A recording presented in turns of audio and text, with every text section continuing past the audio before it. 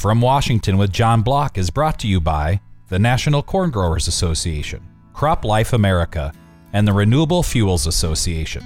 They are friends, supporters, and allies of a healthy farm economy and prosperous rural America. And now, former Secretary of Agriculture, John Block.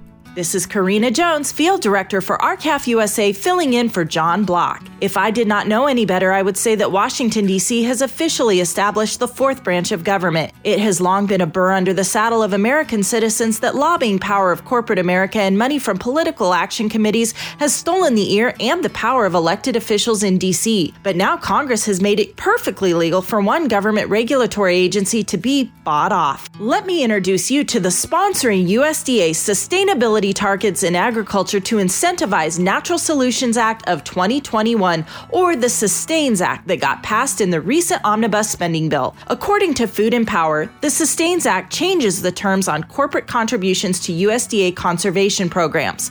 Under previous law, the USDA could technically accept private donations for public programs, but few companies took part. Under the Sustains Act, corporations gain more authority to earmark money for specific programs in specific regions targeting a natural resource concern of their choice. Donors will also get some perks, including sponsorship publicity and a share of any environmental service benefits that farmers generate with their funds, like tradable carbon offset credits for taking on practices that sequester carbon in the soil. The USDA can also take funds out of other conservation programs to match corporate funds. For example, the Conservation Stewardship Program already supports farmers in adopting cover crops, but going forward, Bayer could give USDA a hefty donation to start a Bayer cover crop promotion program under CSP. USDA may dictate some CSP funds to bolster the program. Any farmers that use funds from the USDA Bayer cover crop program to generate carbon offset credits would have to give some of those credits to Bayer. Smithfield could donate money to EQIP to start a similar program funding biodigesters on hog manure lagoons.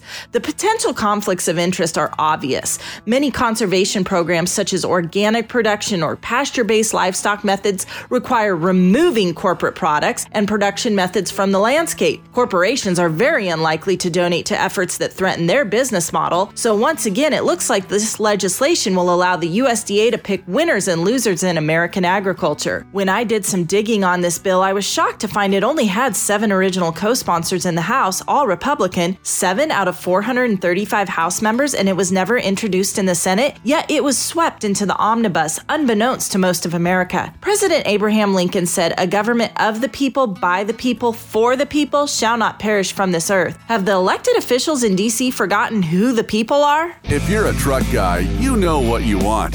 Go to BillionAuto.com, where it's easy to find a truck that works as hard as you do. Shop all the major brands from our huge new and used inventory.